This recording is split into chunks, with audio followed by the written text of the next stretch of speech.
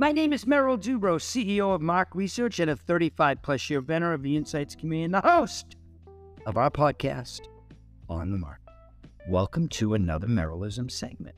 Today's segment is, if I had to do it over again, I would have swapped ... this. Okay, I don't want to fill in the blank just yet, but rather, does this sound familiar? Do you ever say the same thing over and over to a fellow employee, somebody you work with, a buddy of yours, or one of your kids?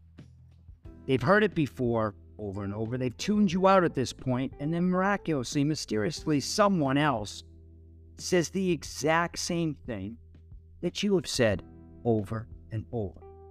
And they listen to it. Well, that happens to me often, especially when it comes to my kids. Now, let me say, my kids are great. They're special. They're smart. I love them all.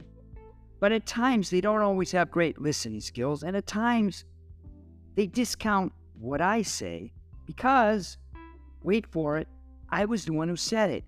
The dad. What does he know?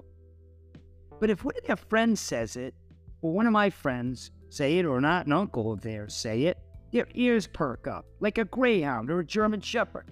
They listen a little more intently. Kind of interesting. So if that's the case, and I believe that to be true, then if I had to do it all over again, I would have swapped kids during the summer for a week or two to experience another city, another house, a different set of rules, some perspective on life. But probably more than anything, lots of learnings. And I'm just wondering here, as I sit in Texas, if anyone I know does this or thinks like me about this topic. I think it is a good idea and has lots of value and legs to it. My name is Merrill Dubrow. Thanks for listening to today's podcast. If I had to do it all over again, I would have swapped ... this. What do you think? Am I crazy? Do you already do this? Would you do this?